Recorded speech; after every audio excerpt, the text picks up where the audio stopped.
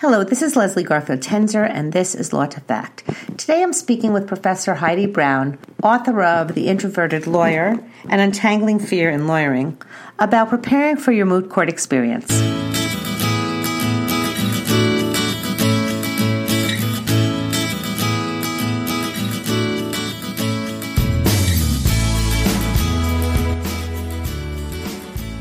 Professor Brown is the Director of Legal Writing and Associate Professor of Law at Brooklyn Law School. She's written several books and is skilled and schooled in how to prepare for oral arguments. In this conversation, she shares her own experiences and gives very specific tricks on how to succeed for what is an anxiety-provoking day for any of us going into our first moot court experience. Before we get started, I want to remind you that we are available on all platforms, and we'd really appreciate it if you'd like us, rate us on any of the platforms on which you listen to us. As always, you can reach us at lawtofact@gmail.com or tweet us at lawtofact. Here's my discussion with Professor Brown. So I'm thrilled that you are joining me, especially at this time of the semester, because now's the time when everyone's getting ready for their oral arguments. And it works so well with your newest book, Untangling Fear in Lawyering, and also about, the introverted lawyer. Yes. So, which is hard to believe that you think you were an introverted lawyer, but I'll believe you. I am. So I was reading some of the stuff you've written, and one of the things I thought was particularly useful, and I presume this is in your book, The Untangling Fear in Lawyering, is some of the tips to prepare yourself for stress, because I thought what was interesting was that everyone can say to you, don't be scared, don't be nervous, but that's not going to make a difference. So what would you suggest for students who are anticipating kind of anxiety as they stand before a moot judge? Sure. So a lot of what we hear when we are anticipating a performance event are messages sort of like what you just said, don't be scared, or things like everybody's nervous, it's fine, or just fake it till you make it. And I tried all of that advice for years, just prepare and you'll be fine. And none of that ever worked for me. So what did work was starting to really listen to the mental messages that I was playing on a soundtrack in my head before every performance event as a lawyer, and even as a law professor too. Every time I walked into the classroom, I was playing these messages in my head about my ability. And also physically, I was doing things physically that were exacerbating my anxiety and my fear response rather than managing my energy and oxygen and blood flow in a productive manner. So what I recommend for students is to kind of take some time to listen to what are you hearing in your brain when you're preparing to speak in class, a challenging Socratic method query or an oral argument. What exactly are you hearing in your mind? And it's a little touchy-feely to go there, but it's important for us to realize, oh, wait, these are just messages that I'm remembering from high school or maybe a coach in college or my first job or a well-meaning family member or a peer or a friend. But those messages aren't always helpful for the performance event we're about to do in law school. So for me, it was really helpful to hear, okay, what am I telling myself? Is that message really valid for today's performance in this classroom, in this courtroom, in this boardroom? And most of the time you realize, no, this is my high school teacher, something that I heard and maybe misinterpreted or either way ingrained in my mind and repeated years and years and years. So wait, so what would be an example of something that you heard that you want from a high school teacher, say, or a college coach that you want to discount?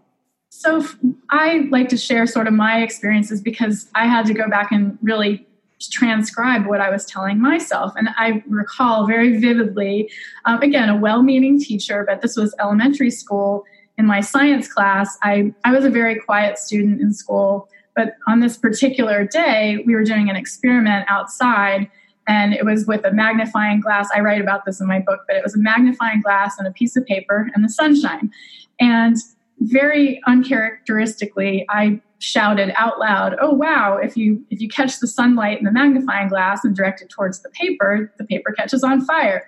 And the teacher, I'm not really sure why, but kind of swooped over and grabbed my magnifying glass and said, "Oh, you just ruined the experiment for everybody."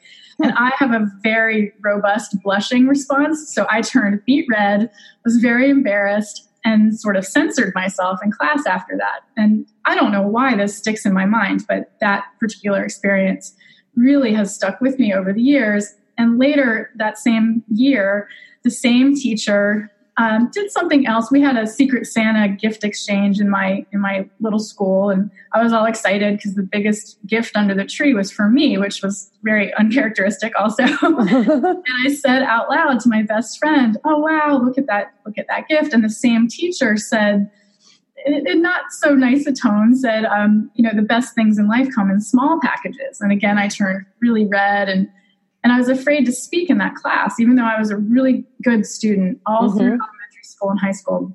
So it might sound like a minor thing, and it happened, decades ago, but it made me, I now realize situations like that with other teachers and other coaches, just the way my personality is structured, I interpreted that as my voice doesn't matter, or my opinions don't matter. And I dragged all of that into law school and was really afraid to have an opinion about the law or complicated legal subjects. And again, I remember a situation from my first year of law school in my civil procedure class, which I was very prepared for. I had highlighted the rules and highlighted my textbook, and I had flow charts and note cards.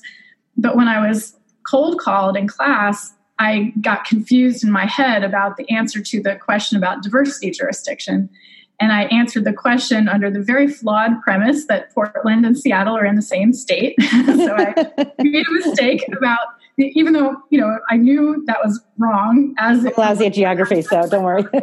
Yes. And my classmates kind of chuckled, and the teacher didn't shame me, but I felt ashamed. And so it's situations like that I was, through 15 years of law practice, bringing into every performance scenario. I'm going to messages like, you're going to turn red, you're going to make a mistake, people are going to think you're not that smart, what are you doing here? You don't deserve to be here. All of which are just terrible things to reinforce, but I just very naturally, the way my personality is structured, or just messages that I've either interpreted or misinterpreted over the years, turned into this performance anxiety. It's really important for me to untangle that. I like that word, not just push through it, not just, pretend it's not there and just do it. It was really critically important for me to listen to those not so fun messages, realize that they were from way in the past.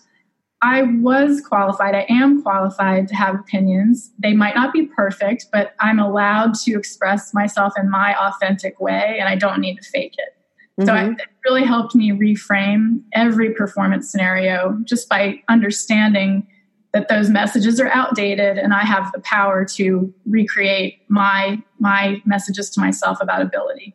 That's brilliant. The messages are outdated, and you have the power to recreate yourself. That is a perfect mantra, especially as you go into a new experience, right? So don't base your performance that you anticipated in a new experience on things that happened in past experiences. I never thought of it that way. That's really interesting. I love it. And when you think about great performers, like Madonna, for instance, they love reinventing themselves, and great performers, great athletes, great singers, great dancers. I mean, a lot of what we do in the law is delivering not a fake performance, but a performance. And so if we start to treat ourselves like artists or athletes or other non-lawyer personas, if they can reinvent themselves, why can't we in a positive way? Yeah, and the converse is true too, because the people who don't reinvent themselves either don't grow or become stale. Yes. So, wow, very interesting. I like that. All right, so what are the new messages we should tell ourselves as we walk into I need a script. Well, I have a script because as I'm very open about, I struggle with this on a daily basis. So for me, even walking into the classroom, even though I know what I'm talking about and I'm prepared, I get nervous. And speaking at faculty meetings, I get nervous. So I have sort of a mantra that I tell myself, because the old outdated messages still creep in sometimes. So for me, it's important to realize, oh, wait, that's just the old message again. And I like to joke about the firefighter mantra, stop, drop, and roll. So when I hear those old messages, I think, oh, wait, I just hear this again. I'm going to stop. I'm going to drop and roll, and I'm going to start my new messages. So for me, those sound something like this. I'm substantively prepared. I've done the work. And just like our students are substantively prepared for oral arguments, they've written the brief, they've done the work, I tell myself the same thing. I'm prepared for this class, or I'm prepared for this presentation, or I'm prepared for this meeting. I've done the work. I'm entitled to have an opinion. I'm allowed to say it in my own voice, even if I turn red. Who cares if I turn red or blush, or who cares if I have to repeat myself or it doesn't go perfectly. My words are important and I have something to say, and I'm doing the best I possibly know how. And I literally will repeat that stuff. And again, even though it sounds a little touchy-feely, for me, it's a 30-second reboot. I can catch myself from the negativity, remind myself how much work I've put into preparing, and just run through that little list. I'm prepared. I work hard. I deserve to be here. I have a voice. And then it just kind of resets me on the path. And then I can combine that with the physical things that I do to slow down my heart rate or make my breathing more measured. And so combining the mental with the physical is a really amazing way to transform the way we approach performance. And that makes a lot of sense. Actually, sometimes when I'm teaching, I'll stop and make my students meditate, because just breathing. But one of the things that you touched upon, which I try to communicate too, is, about being prepared, is that I try to remind students that they know the topic better than any of the lawyers walking into the room. And when I applied for my job at Pace and I had to give a presentation to the entire faculty, I purposely picked a topic that I thought no one else would know about, which was New York City Charter Revision Commission, which was something I was working on at the time, until, of course, a politician walked in the room. Then I was a little bummed. But no, seriously, I think that that's really true. When you've immersed yourself in a particular topic that the judges have just learned from one read of one bench brief, they don't know it as well as you do. Yes, and I try to really empower my students that the work they put in not only writing the brief, but finding the cases, finding the statutes, breaking them down, reading the cases, talking about them in class. I actually have my students write the brief from opposite points of view. So they write a brief from one point of view, and then they switch sides and write it from the other point of view. So they really do know these cases better than anybody else in that room, besides maybe their student counterpart, who also is equally. Right. There's something so amazing when a law student realizes that even though they've only been doing this for 3 months or 6 months or a year or 2 years, depending on where they are in their path in law school, they know a lot of information. And more importantly, they know how to apply rules, and they're learning a new language about the law. And they don't have to do it perfectly, but they do know substantively more than they think they do. Mm-hmm. And they can apply those facts and rules to their own life experiences and enrich their understanding even more. Right. So it's really important for them to realize, just like you said, they absolutely know more about that case than the judges do usually. And they can own that confidence and own that hard work that they did to get themselves in that room in the first place. I want to talk to you a little bit about the physical, because one of the things you reference in some of your work is Professor Amy Cuddy's TED Talk and about the power stance. Can you just talk a little bit about the physical and the power stance? Yes. So what I had to realize with processing my own anxiety or fear towards performance was that I was carrying a lot of that in my physical body, and everything that I used to do that I thought was helpful was wrong. I kind of make fun of myself in my writing too, about how because of my turning red and blushing and my neck would break out in hives, I used to go into every deposition or courtroom with a turtleneck or a scarf wrapped around my neck, thinking that I was, by hiding the redness or the blush, I was helping myself. But actually, all that did was make me hot and sweaty and suffocated. That did not help my brain work. It did not help me breathe. It did not help me balance the energy. So when I started researching this, I did come across Professor Amy Cuddy's TED Talk about power poses. And I also read a lot of other books and resources about standing in a balanced stance like an athlete. And I started experimenting with Professor Cuddy's power poses and the athlete stance, and realizing that my natural reaction when I get nervous is to make myself small.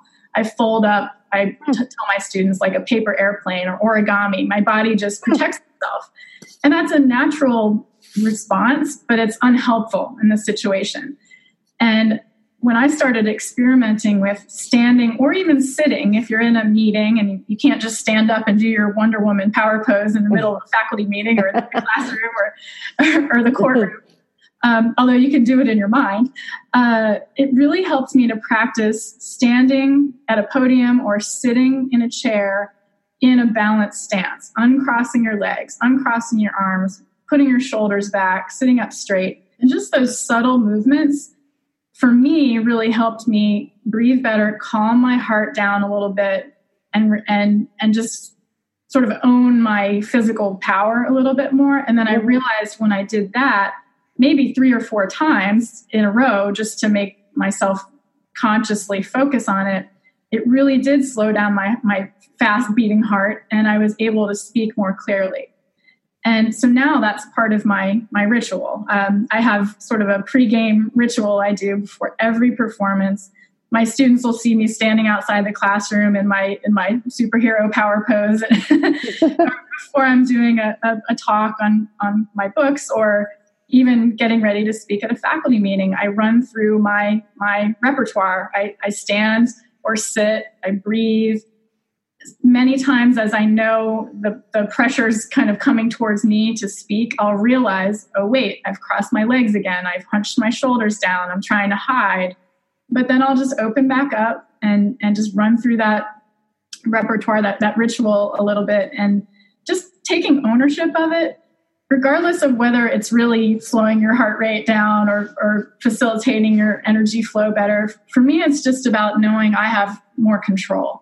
And combining that with the conscious mental messages and the conscious subtle movements and how you hold your physical self makes a huge difference.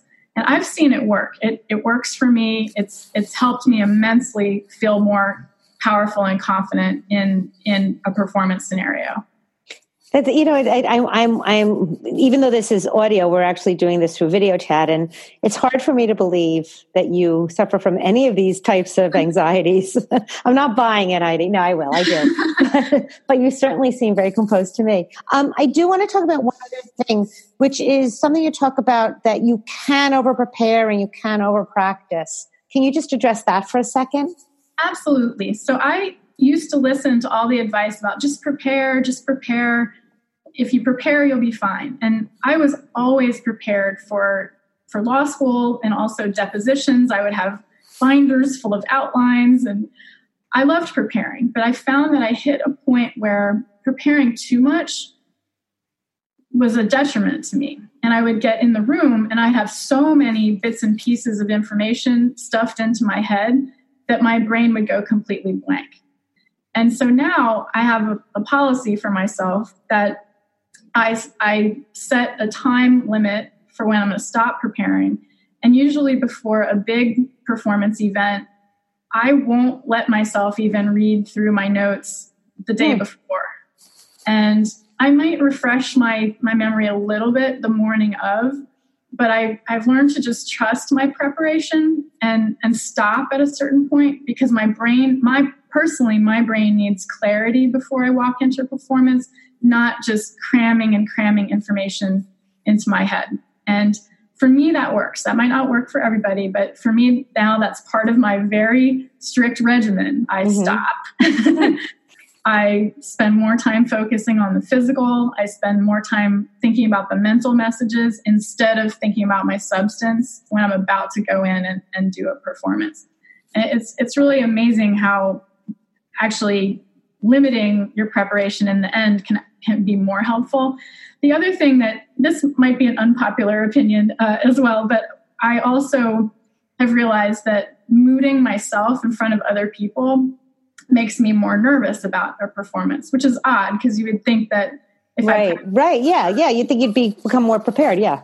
But for me, I've realized, at least when I'm getting really close to the performance event, it's better for me to just run through my process myself and have quiet time. Now that's more the introversion part. I rekindle energy by being alone. Now for extroverts, they'll gain energy from being around other people. So mooting their performance or having other people give feedback close to the event might be good for an extrovert.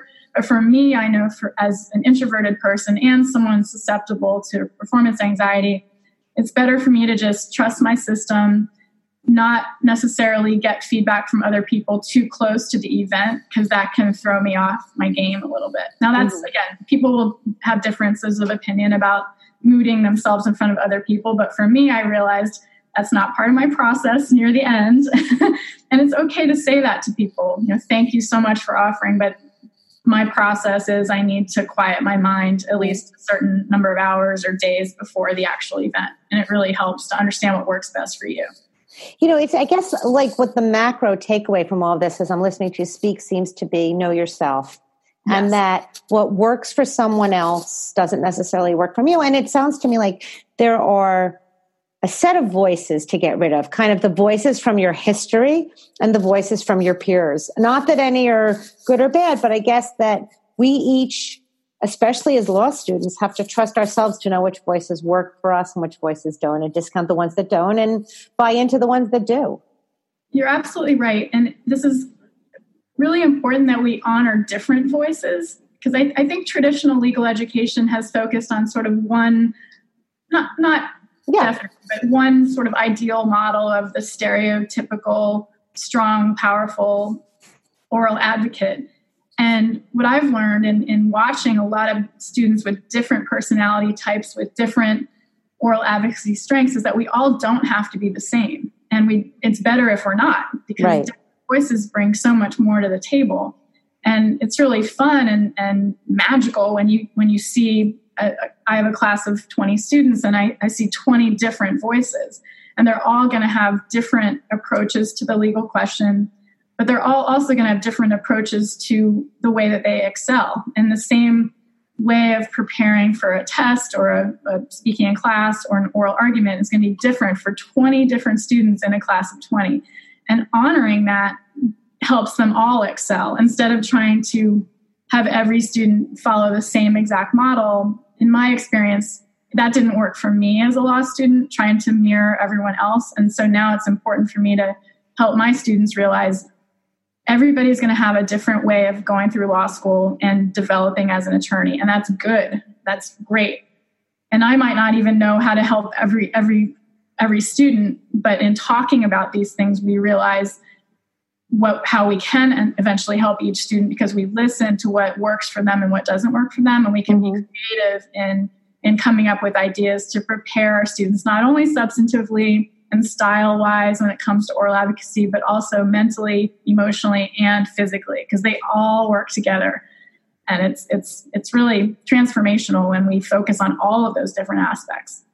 Wow, that's wonderful. Well, any other parting words you want to offer to our students? I want to remind students again that the book Untangling Fear in Lawyering is particular to oral arguments, but it's much more global than that, right? It's really kind of for all law school and law practice. It absolutely is, because it can be scary to be a law student, and it can be scary to be a lawyer. It can be scary to be a client. And in our sort of strong, tough American society, we don't really talk about fear that much and honor the reality of fear. And so my message really is let's talk about it. Let's be open and kind of vulnerable about what we're afraid of, and then untangle what's driving those fears. And then we have really tangible, practical things we can do to tackle the fears that we have and become really amazing advocates. One thing I advocate for in the book is, I know we're all trying to be these strong law students and lawyers and law professors, but we have to realize that there are aspects in our daily lives in which we really are incredibly powerful. And so step one in my 4-step process in the book is about realizing other areas of your life in which you possess incredible, I call it swagger, like if you're a gym, or you play an instrument, or you're amazing with animals, or you're a great big sister, big brother, or there's aspects of our life where we are incredibly powerful, but we forget that when we get scared in a law-related performance moment. So I want everyone to realize that we are powerful human beings in other aspects of our lives, and we can channel some of that strength into our law student and lawyer personas as well. Wonderful. Wonderful words to end on. Thank you so much for joining me today. I really appreciate it. And so I guess the takeaway is I prepared, I worked hard, I deserve to be here, and I have a voice.